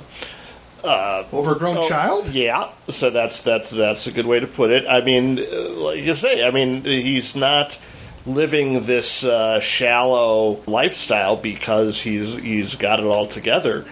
You know, again, what the movie does with it, you know, is another question. But I do think that's kind of consistent with some of Malick's themes of viewing things in a child's point of view. I think that Malick is just really great at being able to express this kind of thing, of these childlike points of view, but what works for children, what works for people who are unused to war, engaging in a wartime environment, I find just ultimately so lacking and just such a sputtering mess when it comes towards trying to deal with adults in adult interactions of any complexity. I guess I think the key difference between us on this subject is just that I don't see something as something can come from youth. To quote Eddie Vedder, all that's sacred comes from youth. To me, like what's happening there is that you can be trapped in childhood emotions and still tell an adult story. I mean, you can be trapped in things that happened to you as a child and still... And I don't mean that in a simplistic sense. There are some things that where, you know, the die is cast and you grow up from a certain thing. And I think that's what Malick's movie is trying to do. I don't think that he's saying that, you know, like looking at these people as children. I think he's saying that they're limited and that there's regret and they wish they could be more. And they're trying, like the Pilgrim's Progress, like they're trying to get past that. Now, the metaphors he uses for this are very high-minded, you know, or tarot if you don't think tarot's high-minded. But, I mean, like Pilgrim's Progress, he equates all this stuff with faith and transcendence. And here, like, it's more in a relationship sense, as To the Wonder was. But that's what he's trying to do. I don't think that saying they're childlike it means that the movie isn't good. It's really what he's saying about the characters and where they are in their lives and how they're stuck. I mean, that's the way it feels to me. I have a question, which is that do we see on screen Christian Bale's character trying to overcome this? He's at the end of the film that seems to indicate that he's had a breakthrough. He says, begin. But I'm not sure I saw the point where he left this state, had some kind of epiphany, had some kind of moment that's provided, like the ones provided to Sean Penn in Tree of Life, where he eventually gets out of this state. Now, am I missing something? Was that there? Well, no. So I think it depends how much weight you want to put on the tarot stuff. So I'm not a tarot expert by any stretch, but the segment that what you're talking about, where that happens after, is the death segment. And death, according to my research in tarot, can mean, it doesn't necessarily mean a typical, like, just surface level death would equal. It can mean transformation as well. And basically that comes after the Portman sequence. And, you know, the way I read that is that he's come back, like, because the Portman character gets pregnant and has an abortion. And this is basically, like, he's come closest to putting, like, a family together, but it was built, like I said, like earlier, on a false foundation, and the child was aborted. And now, like, everything has broken. Essentially, like, he's got as close as he's come, and it all fell apart. So, in a sense, that version of him died, and now there's beginning. And I think it ties in generally that Malick likes to have positive notes towards the end of his films. Even with Thin Red Line, there's, like, that shot of, like, something growing on the beach. Yes. And here, I think, like, you have to read into, like, the tarot interpretation of death not as an end, but as a transformation. Well, there's a couple of things about that. I mean, one thing is that, like, the tarots, unfortunately, I was trying to track those tarots, and they don't quite match the different sequences. But ultimately, the ultimate example for how, like, unfortunately, like, meaningless the tarot is that there is a title card that says freedom after death. And that's obviously not a tarot card. For death to be, or the death tarot card to be an effective transformation, that requires, to me, some sort of acknowledgement of, like, some different role, some different way you should act. But freedom belies that whole idea. It means you do whatever the hell you want. Which, by the way, is exactly the fatal flaw of Knight of Cups for me. Apart from all these other issues that I raised, it's that I don't even care for a bad journey so much as, like, an actual journey. He is a character who does nothing at all. He does nothing. And at the end, while continuing to do nothing, he just says to begin, which I'm like, well, you haven't started for 2 hours. Well, no, let's go. Because I think when you're saying he doesn't do anything, that goes back to, like, the way it feels to me is that he's trapped by something before. And when he's saying freedom and begin is the fact that maybe now... And it may be that he doesn't get anywhere, that maybe he's still the same fuck-up he's always been. But, like, to me, like, the idea of at least a beginning is there for him internally, which is what, to me, like, the movie has always been so inside itself that worked for me, because it doesn't necessarily have to show me his success, but it tells me that he's made an inward journey. It leads me to a question about some of the aesthetics of this film, which is that this seems to be the film where nature plays the least role. Yeah. You see a little bit at the end, but this is a completely urban environment that's similar to Del Sean Penn in this glass building, but there's no place for him to go that represents the nature. His world is literally rocked by an earthquake, right? Yeah. And I take this to mean that that Malick is trying to show how the urban environment is giving these distractions that perhaps could be keeping him from doing the right path. Now said right path is, I find, ridiculously simplistic, but I think it's there when you, like, for example, see these high-minded houses and then the camera slowly zooming in and you see the mountains, which periodically you see Christian Bale wandering the mountains, which is meant to be his mental landscape, and there it is in the background, but all this LA city schmutz is in the way. And I don't think there's a single helicopter or bicycle or plane in the movie that Malick doesn't call attention to by jacking the camera up to show it. Like, there's always something just buzzing. There are these, like, mechanical insects which are keeping the peace of mind of Christian Bale's character. Yeah, I think maybe where nature comes in the most in this movie is that water is a recurring image a lot, like in pools, right, or somebody's in water. Yep. I'm not entirely sure. I mean, water is cleansing, water is baptismal. I don't know exactly what to make of that. But it's also the scenes of a lot of debauchery. Yeah, and I don't quite know what to make of that other than it's recurring. I didn't really work out what that meant to me. Well, to me, like, I find the water is people's soul fluid. Mm. It's the motion through which they express what they like. There's a nice notable scene which hints at what you get out of the movie, Peter, where, like, when Antonio Banderas, when he dives into the pool, you see the underwater look at the pool, and there's all these people swimming, and Antonio Banderas is doing a little jig, right? But then later, you see Bale, and he's in that same pool, but he's by himself, and he's submerged. Yeah. What people in this environment treat as an opportunity to dance and revel is something that he finds an opportunity to drown in. So it's actually maybe not the medium. That's not the setting. It's the person and what they're doing in that setting. I like that. I like that take a lot. Yeah. So that's, like, Malick's use of water, I think, still lends to, like, just real great rewards on here. And this is also one of the most potent, explicitly symbolic. Pete, what you said about, like, highfalutin bullshit and so on. But you know what? If you want to think about that way in a movie, I think Knight of Cups could get you some reward there, because water, in the sense, is something that he has of trepidation, because he's only rarely goes into the water, and he spends a lot of time when he reminisces about a woman in his life. The woman is manifested on the shoreline. Right. He very rarely dives deep, except I think at one point when his brother is on the scene with him, and then he wades into the water. The water seems to me to be his emotional involvement or his removal from said involvement. You know what I also like too is when he's with the Natalie Portman character, which I take as the most meaningful relationship. It's also when he dives into the deepest water because he jumps off that pier.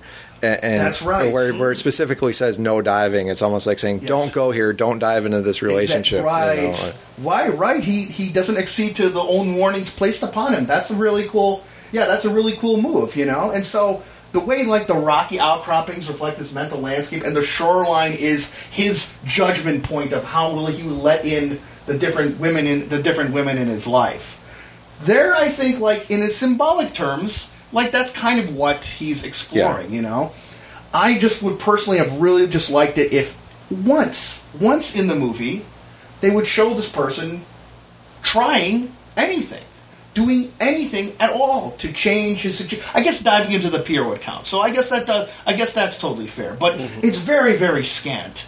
Too often he's willing to mope, wander aimlessly, and have things happen at him.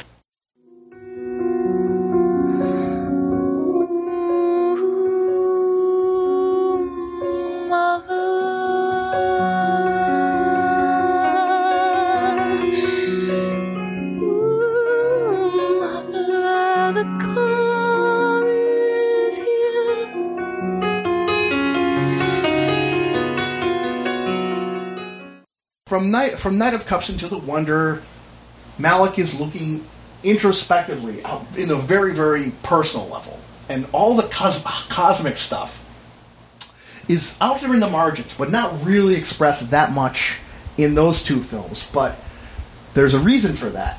And the reason is that he was taking this cosmic viewpoint and using to make it in its own movie called Voyage of Time in two different versions.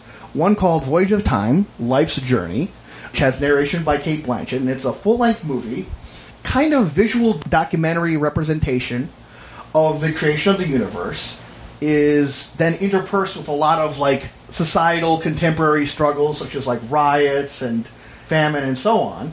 And then there was a shortened version, I want to say 40 minutes, that is narrated by Brad Pitt, that played in IMAX theaters and is called Voyage of Time, the IMAX Experience.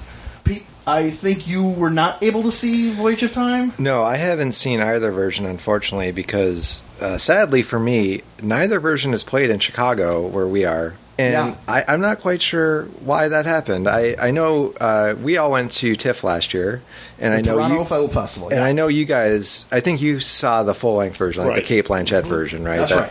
So I was unwilling or unable to get up for that 9 a.m. screening. Yes. But had I, to my regret now, because I wonder if I'm ever going to see these films. Yes. Well, you might hold off on that regret just a moment. Well, I will go and say, at least for my experience, even though it was a horribly unpleasant experience, even if it wasn't showing at 9 in the morning, I am very happy that I did make the effort to see it, because the one level where it excels, like in every Malick film, is in showing these breathtaking visuals that push the boundaries of what you think you can see on a movie screen. And to have that broadcast on a wide canvas inside a Toronto theater is a really remarkable moment, regardless of what else the movie is trying to do. And it does do that, as we've said so many times here.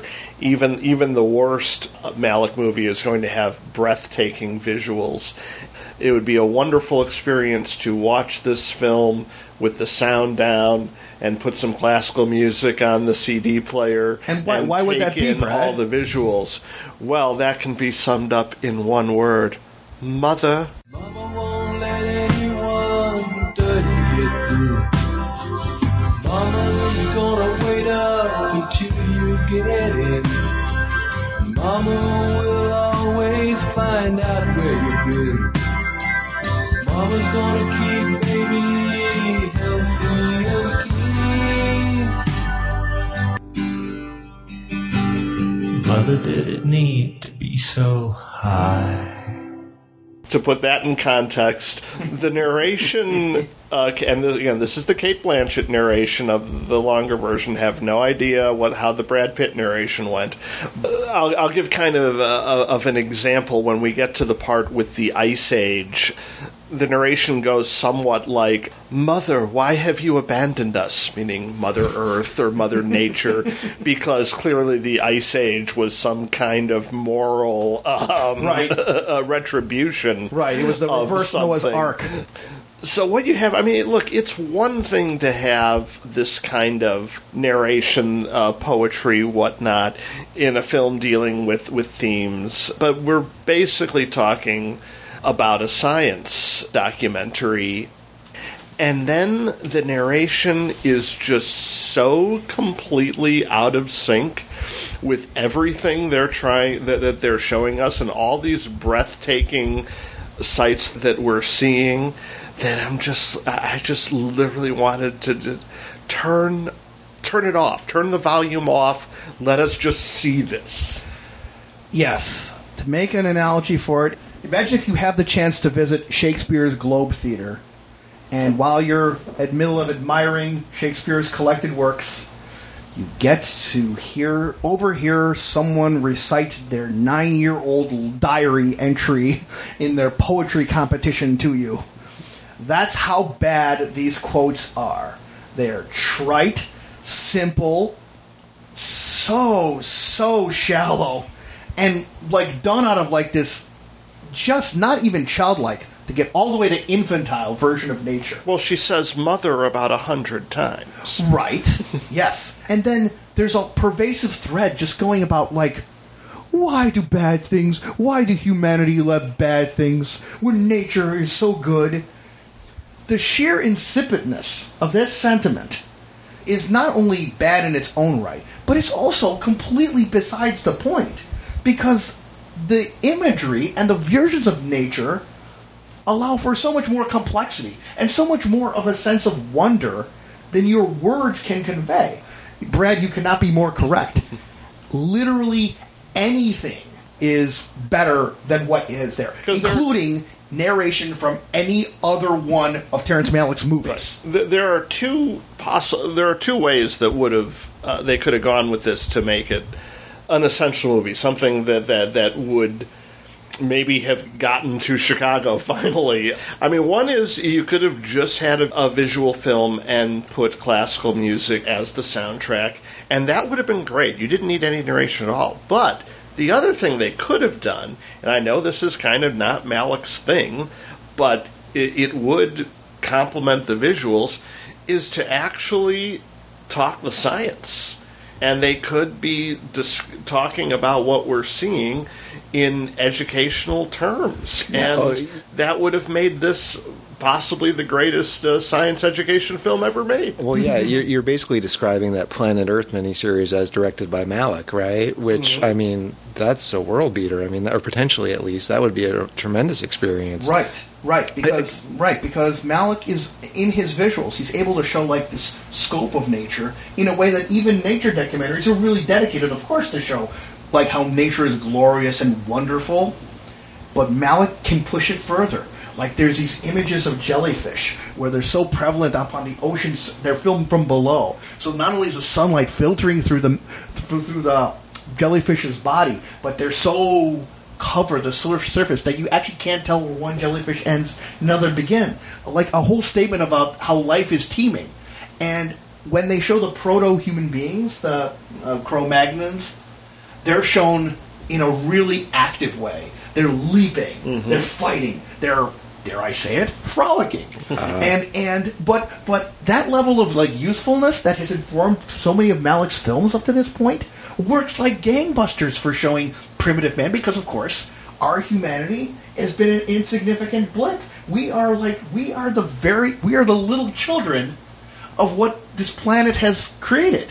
So it makes perfect sense to show, primitive man as this exuberant, vibrant, and very, very quick to judge, to anger, what have you. It's very, very cool and in a way that's very unique than how depictions of primitive man have been shown before. But this shows a vibrancy that it was lacking in what people think of that kind of development before. But as soon as your mind is left to absorb this wonder and to think of these interesting connections, you get, Mother, what have we done to you now? And you're just like, oh. You can't see the image because you're so busy face palming. Can I ask, I mean, obviously you guys had a pretty negative experience with the feature-length version of this. Mm-hmm. Would potentially the IMAX version, which is less than half the length of the version you guys saw, and has much more immersive visuals just by definition of it being an IMAX, is that about the right ratio, or what do you think? The dickish thing I'll say on it is, by virtue of being half the length, makes it twice as good. Yeah. But that's being unfair, because I personally have seen some clips from it, and Brad Pitt's depictions, the statements he makes, are not this esoteric teen diary crap. They are basic general depictions of what's happening on screen and the basic natural processes that are happening, how like magma forms like the rocks on the earth and stuff like that. So by virtue of being, I mean, maybe it's because I'm a fan of naturalism and biology and science in general, but I find there's enough wonder in there too.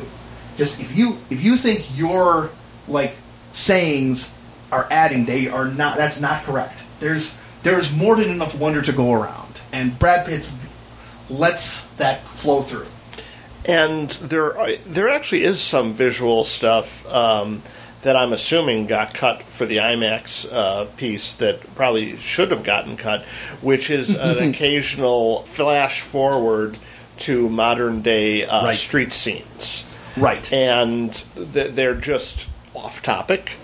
Again, I'm assuming that they're not in the shorter version. Right. Those scenes are cut. Be improved. And honestly, Brad, you're being a little too charitable because by calling them off topic.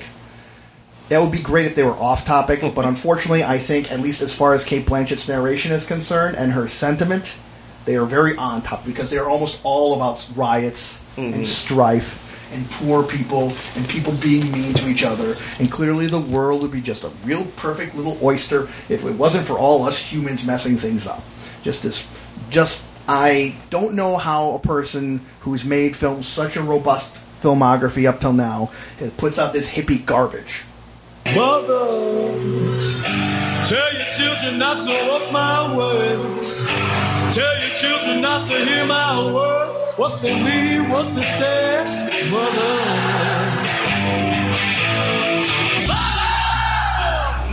gonna take your daughter out tonight. Gonna show her my world.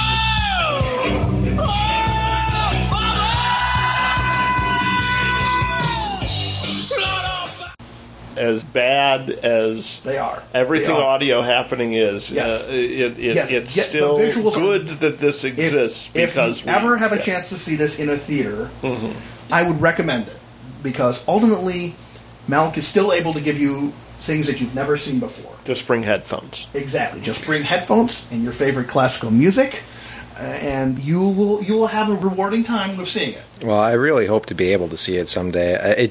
I have a feeling that Blu-ray at home is not the optimal way to see this, but right now there's no Blu-ray date release listed. So the Blu-ray, I think, literally, you know how they have rides in amusement parks which say you must be at least this tall to do the ride? They need an equivalent for Voyage of Time, that your viewing area must be at least this wide and this high for you to properly appreciate what Voyage of Time has to offer. Or the manufacturer thinks at least 5 people must buy this Blu-ray before we will make any of them. Hey, maybe if they give a discount to mothers, it would work out.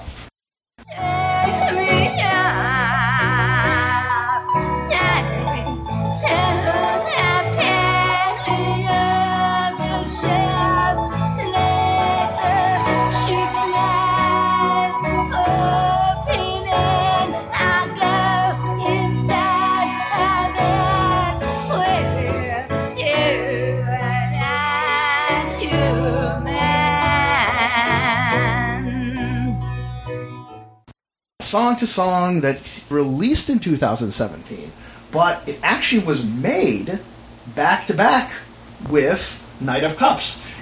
For a guy who took like so much breaks between movies, he's now was making 2-3 movies effectively simultaneously. It's a Woody Allen-like pace. Yeah. And Song to Song has some kind of Woody-esque concerns because it's like a bunch of romantic entanglements among the Austin music scene. Rumi Mara is like an aspiring musician who develops a kind of a romantic triangle between a character played by Ryan Gosling, who is a fellow aspiring musician, and they both fall under the wing under a character played by Michael Fassbender, who is a kind of a big wheel in these music circles and provides potential opportunities for these other characters to succeed in their music careers. And along the way, they experience these romantic entanglements amongst not just each other, but when they break up, they spiral off and they encounter other people in their romantic lives. Some played by Cate Blanchett, Natalie Portman, Berenice Marlowe, and a music artist, Likay Lee, in her own right. And this also features some. This was also filmed in Austin during various years of the South by Southwest Music Festival. So you also get a chance of some cameos of the non-Hollywood celebrity variety, but of the music variety, including Patti Smith, Johnny Rotten, and a very interesting turn, at least I think so, by Val Kilmer in a chainsaw. And Iggy Pop, shockingly not wearing a shirt during his scenes in the movie. Right. Any shirt, no service from Iggy Pop. Honestly, what this movie feels like is I referred to Knight of Cups as an old man's movie. Yep. This is a young person's movie. This is almost like someone like the Rick character, although in the music industry instead of the film industry, going through various relationships in his 20s or maybe early 30s. And it's someone, there's a freedom assumed with these characters that, they'll just kind of go from partner to partner, not without regret. I mean, they do try to stick together, and this is another triangle with Rooney Mara, Fassbender, and Ryan Gosling. So it's very similar to Knight of Cups. It almost could be like a prequel to it in a lot of ways. It feels to me like a lot of the cast overlaps. It's essentially telling a very similar story, just earlier in the characters' lives. Mm-hmm. This is the first film I saw in this series of the 3 improvisational films. Mm-hmm. So it was it actually struck me a little fresher than the other two, but I feel like that's probably only because I saw it first, and I also came up with a bit of an angle that may not in any way have been intended, but it's something that I gleaned from it, which is. The story is, at its basis, one of the oldest stories in the book, one of the classic Hollywood stories, which is the triangle with the successful older man, maybe a somewhat sinister Svengali as Fassbender plays him, and then the young, naive woman who's looking to get her start and find romance ends up under the older man's wing, and then now here comes the idealistic younger man, the one who's more pure of heart, to offer her something that's more real and romantic, as the Ryan Gosling character embodies. So I'm thinking of this kind of formula, but then I'm realizing the movie is not actually telling this story outright. Because as in the other two movies, there's so much narration and so little dialogue, and the editing is so fragmented, we're seeing this story kind of unfold without being told that this is what they're doing. So it's like I felt like I was watching a classic story in pantomime that I was filling in the blanks for, because the film is only providing the most basic outline. I do think there's just an energy to this movie that comes with youth, basically. There isn't like these people are making the regrets that the Rick character would have later, you know. But the energy is there now, and it's especially with Michael Fassbender character. You described him as kind of a Svengali, or he's kind of a devilish character, and you know he's clearly improvising a lot, and I think he manages to give a good performance, and as does Rooney Mara. I'm less charitable towards Gosling. I like him as an actor. I think he's better comedically. He's kind of in pose mode here, so I don't really buy his part of the equation. But overall, I think there's a lot to recommend in this movie. And I looked a little, as I read a little bit about this movie or learned a bit about it. The first cut of it was 8 hours. It was actually intended initially to be like a miniseries or something like that. But they cut it down to kind of just give you, I think you're only seeing like the tips of various stories, you know. And I think, I don't know that an 8-hour version of this movie would be anything that I want to spend a day with or over a run of a series, but I think there's a lot to like here. I really appreciate the energy of it. Some of the musical performances, like they try to, like, I never really got the feel that either Gosling or Mara were on the like credible musicians, basically, which is a problem for the movie a little bit. She is holding the guitar like it's a dead duck. Yeah, well, and they have her. They're filming scenes, I believe, at the Austin City Limits Festival. So there's these huge crowds, and then they film her at these weird angles where she's not really doing a whole lot. Right. And if you're supposed to get the idea that these crowds are into her performance or her band's performance, it doesn't really come across. The movie is actually kind of stingy with the music. Yes. For something that takes place in music festivals and called Song to Song, more music would have been welcome. And you do get, again, kind of little glimpses here and there. The music is kind of treated like everything else. You just kind of get a peek. But when you were saying about the longer version, that might explain the fourth part of the triangle, which is the introduction of Natalie Portman's character, who, strangely enough, plays a blonde waitress who falls under the spell of the Fassbender character, and it's a little kind of a plot that doesn't quite fit, but is its own thing to follow a little bit more of Fassbender's exploits. Yeah, but Portman seems a little miscast. In this. More than a little miscast. Yeah, it's right, exactly. The streetwise waitress is not Portman's forte. And actually, like, you know, how we were talking about how Ben Affleck doesn't quite work with what Malick was giving him. You know, some people can do Malick quite well, and some people just can't. She is the one person who I've felt that was defeated by Malick, because, like, there's scenes in the one moment of amusement I had in Night of Cups was when she, like so many other women in the movie, is frolicking at the beach with Christian Bale's Rick character, but in her case, it doesn't look like she's having fun with Rick so much as running away from him. It just does not. And she just chooses to walk out into the ocean. That's end of movie. She was defeated as opposed. Whereas Rick is covered with water and he's just, oh wow, I'm so refreshed. She just looks bedraggled.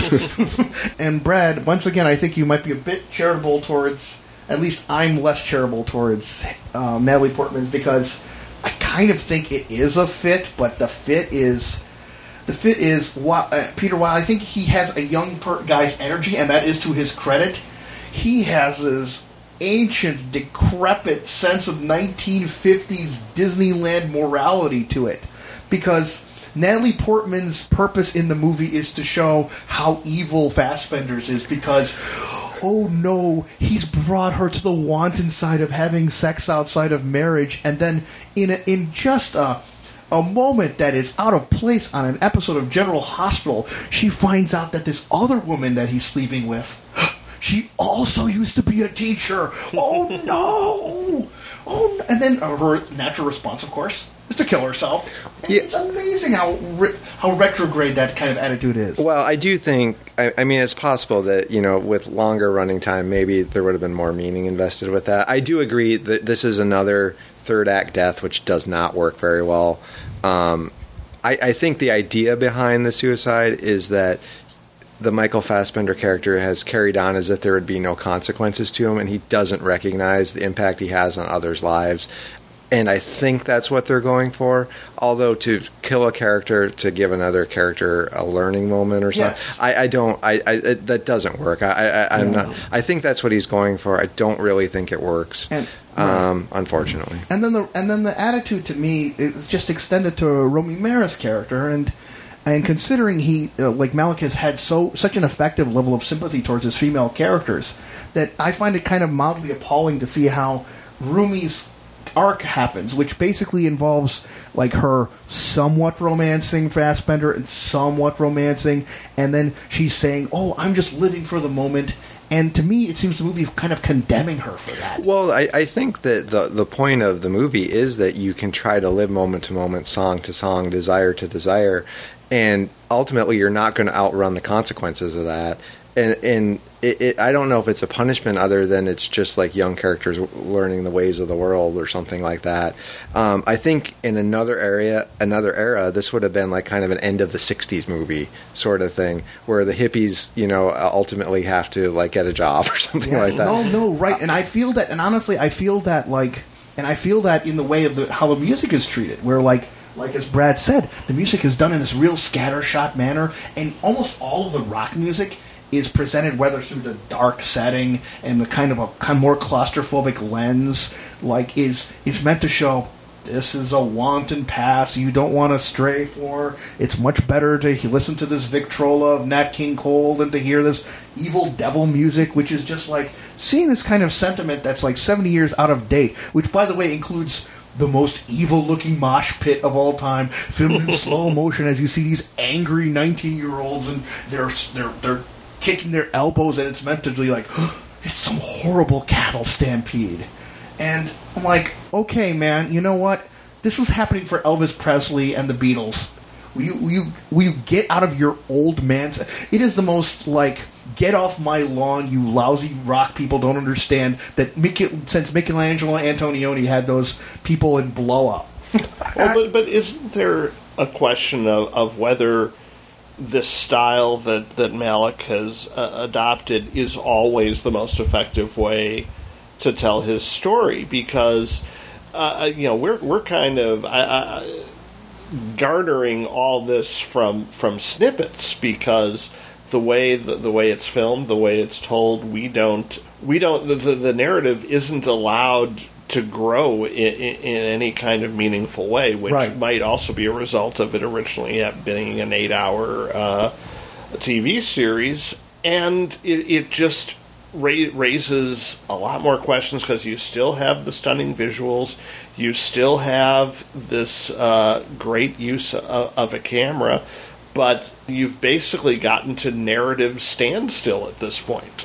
There is no narrative momentum when you literally try to take things in editing and like maybe you were successful in combining shot A with shot B or shot B into shot C, but there's so much editing going on in these movies, and so it's incredibly difficult. And if all three of these movies, I think To the Wonder might have the most momentum to it, or attempted momentum, but most of these last three movies to me have been very scattershot as a result, because it's like it is a person's distracted attention and doesn't really coalesce into anything even like a pace. Well, I think to me, like, I would disagree a little bit. I mean, when we were talking about the Tree of Life, we talked about how the images in that feel like memories feel. Yes. And I do think that these last three movies have images coming at you the way, like, feelings would. Or if you have, like, a certain regret, or when you think of a person, like, or a past relationship or whatever, the way they're presented in like those kind of almost quick cuts, like a jab to your, you feel it that way. And I do think just that mechanism of the way he presents it, like, maybe it's just a thing where if you're on the wavelength of these movies, like, you can go with them, you can take them. If you're not, then you're going to be having a miserable time. Well, what would be an example for you in Song to Song where, like, you caught an image that you go, oh my god, that memory is so good? I think in general, I just had that feeling. I think part of it, like, I don't know if I have a specific image, but there are definitely, like, scenes where, like either Gosling or Fassbender were with Mara, and she wasn't really doing much, but it would almost remember the way she was, like standing next to the window or something, and or just like when they were out walking around and had some conversation about something. There's just that thing of like, if you had someone in your life that like is no longer in your life, and you think about them like some afternoon you had with them, maybe doing nothing, that I think Song to Song has moments in it that capture that. And like it feels, I think a lot of these last three movies from Malick, a lot of it for me just goes by feel, and I feel like there's a lot of authenticity in there, and I can ride I can go for the ride they're taking me on.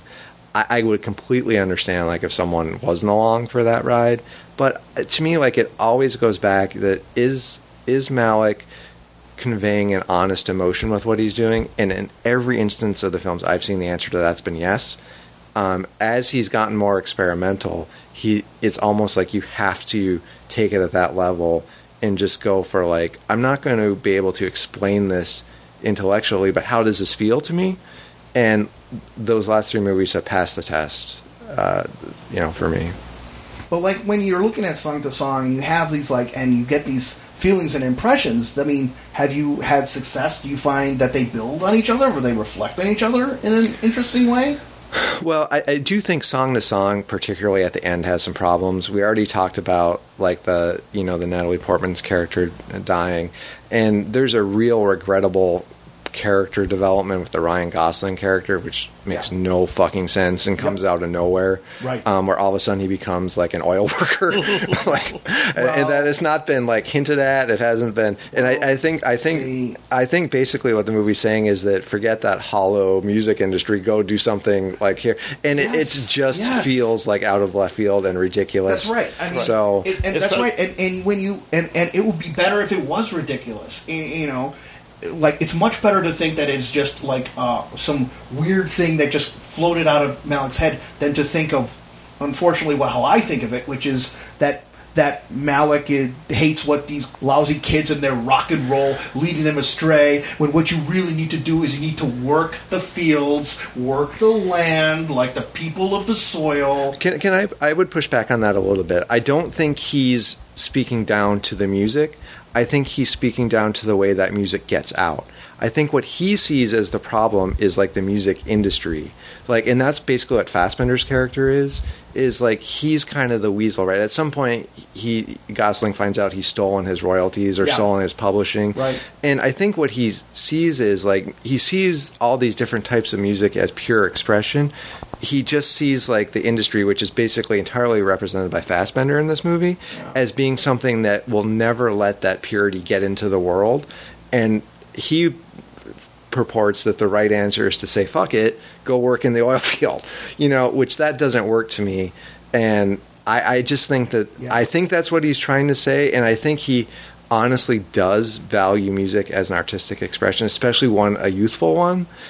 It's just that, like, the way it gets out to kids is perverted by finance. He's at odds with his actors here, because Fassbender, while portraying all these negative qualities, is the most charismatic actor in the film. So he's the one that is constantly getting our attention, and he's the one whose relationship with Rooney Mara seems the most interesting and alive. And so Ryan Gosling being maybe a little miscast also negatively affects on the themes of the film. He doesn't agree with that entirely. Yeah, Gosling isn't so much miscast as that he doesn't add to the role that Malick gives him, which is to be that standard template of the country boy who's in it for the real music as opposed to the evil Svengali. And Rosling shows it by playing a harpsichord on the kitchen table and doing these kind of very, very simplistic ways of showing how it's really authentic for him. He doesn't even show the depth that he does in La La Land, honestly, in terms of the complexity of that kind of ethical thing. Although at least he doesn't sing here. To your point, Peter, I just would love for Malick to have more of an appreciation, especially since I've been to South by Southwest. You've been to South by Southwest. South by Southwest, when you get the right band and the right music and the right atmosphere, it has moments of earth-shaking transcendence that rival the best of what Malick has to offer. And Malick shows no such scenes for rock music in his movie about South by Southwest. In fact, if that was the case, maybe when Gosling and Rooney Mara are romancing each other, maybe some of the music that he was playing could be out there. In the same way that he played the ukulele in Blue Valentine to such really wonderful effect, which included his singing, but that was his bad singing was part of the charm. Right. But that does not happen. It's Malick's classical music collection that takes the floor. And to me, every time that rock music manifests itself, it's to rear its ugly head as something that's leading Rooney Mara and the other characters astray. I guess I agree that like one of the movie's problems is the tenuous relationship of the various characters to being credible musicians. Yeah. But I don't think that I guess I would disagree with the connotation of rock as some like 50s preacher would see it or something. Like I guess I see more of, from in his eyes, the problem is the Fassbender character in this movie, which to Brad's point is also a problem because he's the most charismatic. There needs to be two sides of an equation for this to work, and we have like one side on this in this film. I find that level of the triangle with a missing leg is like happened to me with Days of Heaven, and it's happening here. Mm-hmm. But although what you guys are saying about Fassbender is really cool, a really cool angle that I was not even thinking about it, because to me, like, different people react to the improv style of Malick differently. And to me, I look at Fassbender's activity and I just like, and I see the opposite of where Affleck just shuts down and goes, I don't know, I'll just walk around here. Fassbender is such a technically brilliant actor. He has hundreds of skills in his brain about how to act.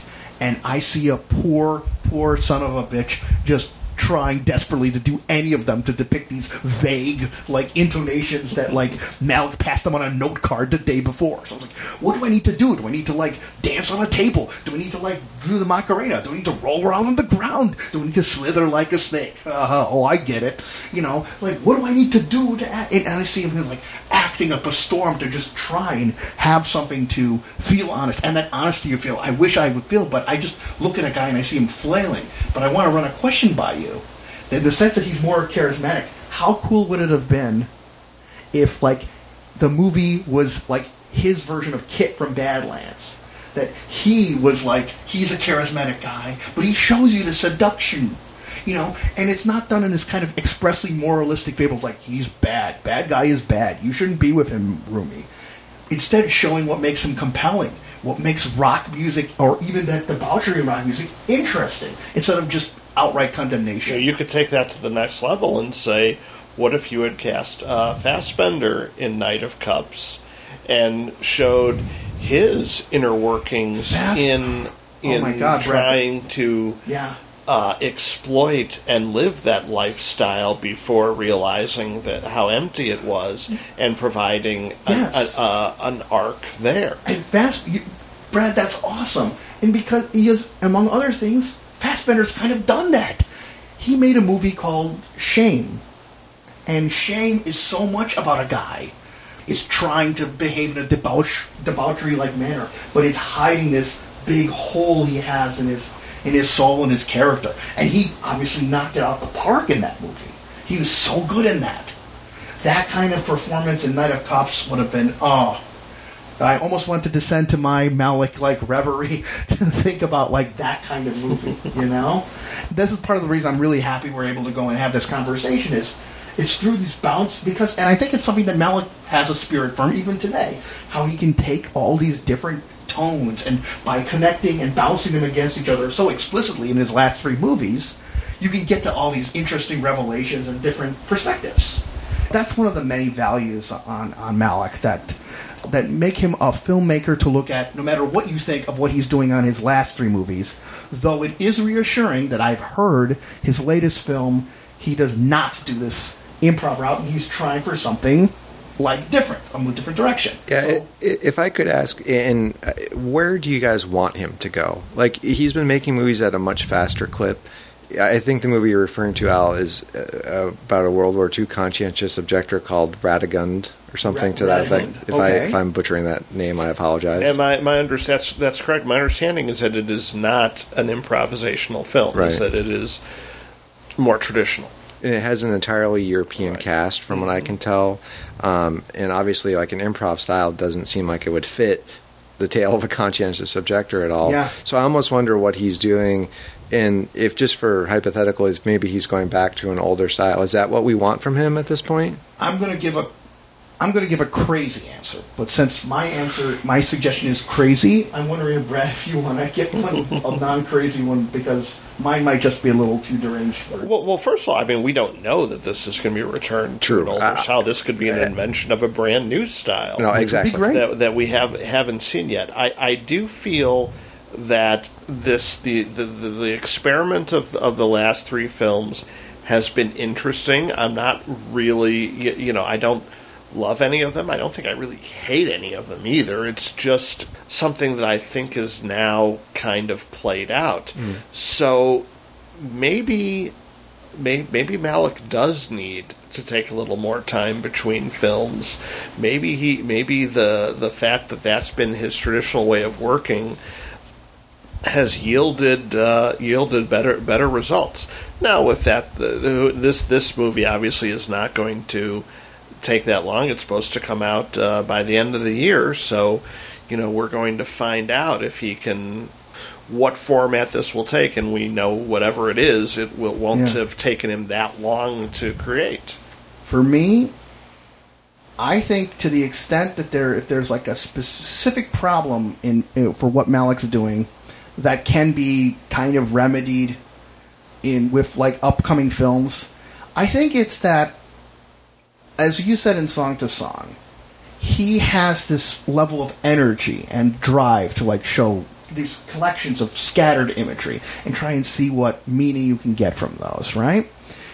I think where he falls especially short is that it seems to me that Malick in those three films has these go-to moves, and he has a very limited tool set that he uses. These moves he does all the time, over and over again. Obviously, people know about the whole frolic thing, but there's also the sun going through leaf thing, the guy wandering around moping thing, the guy in the wilderness, the guy out in the wasteland where he needs to collect his thoughts thing. These are things that anyone who's seen the last four Malick movies knows exactly what he does, but he just keeps going to them over and over again without regards to how they affect the other 15 times he does this in the movies. So how could he, quote-unquote, fix that? Or what I would like to see? I would love to see him collaborate with either Werner Herzog or Errol Morris. Wow. Because both Herzog and Morris, but especially Herzog, Herzog is obviously has an affection, a desire to show nature.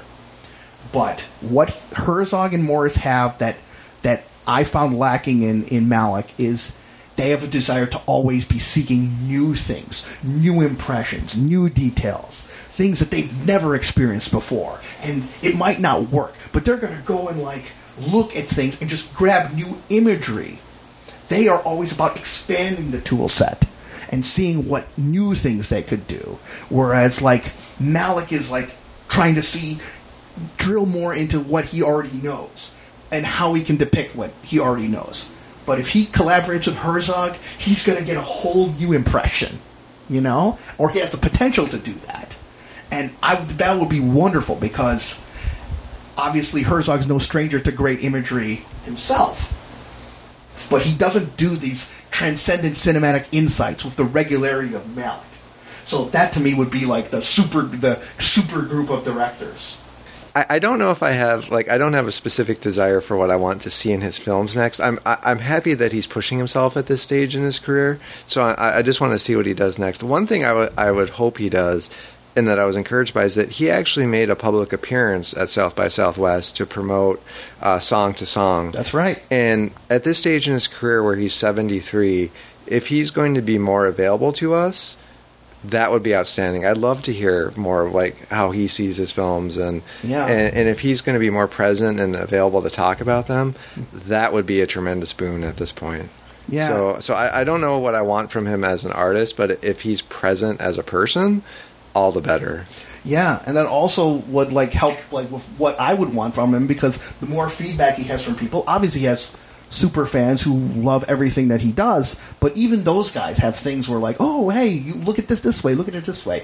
If the extent that he's more open to other people's point of view and does a less Godardian remove of this is my work and you take it or leave it, then the better off I think we'll all be, because ultimately the best value to him of Malick is the way he can connect and make a universal statement for people. Yeah, I still think there's a lot of, to use a cliche, a lot of gas in the tank. There's a lot of, I'm looking forward to whatever he does next. And, that, I think he's an authentic artist. I don't think there are many of them out there. Yeah. And, I'm hopeful for what's coming next. And so, that just leads us to just a question I want to just run for you guys. If you could take one image from Malick and his filmography and just broadcast it to people, what would your image be, or images? Well, I think one of them I talked about already, which is the first image that comes to mind when you say the name Malick for me, is just the shot of the half-buried Japanese soldier's face in the thin red line. Mm-hmm. So I'd offer that as kind of my big choice, my just, if you want an example of what Malick is, I'd say that. Yeah.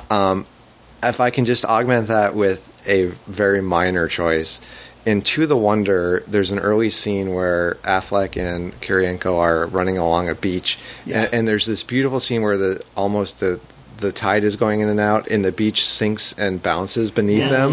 Wonderful. And it's just a beautiful image of enjoying life and capturing something that I had never seen before. And I would just go with, for purposes tonight, I'll go with those two. Okay. Cool. So for me, which scene from Days of Heaven would it be? Right. And There's there are so many options, but I might go with the first one that kind of was the we're not in Kansas anymore scene, which is the ultra close up of the locusts eating the blade of grass, because that level of detail was spent on that small an image made large through the cinematography. I think says it all about Malick. He's going to show us things we do not usually get to see. Right. For me, I think the ultimate image that comes across is from the Thin Red Line. They're approaching a hill that they need to overtake, and before they attack, they're going to use artillery on the hill. So you get this just amazing sequence where you see this hill, the wind that's moving the grass, and so are these waves. Literally a wave of grass is moving across, and then suddenly the hill itself explodes. Just in this perfect formation, these crowns of exploding dirt move all the way around near the peak of this hill, and just creates this level of instant chaos out of what was pure beauty. And to me, just nothing epitomizes the way Malick just expresses a transgression against nature in such a stark term. That sticks out in my head, and just burned there.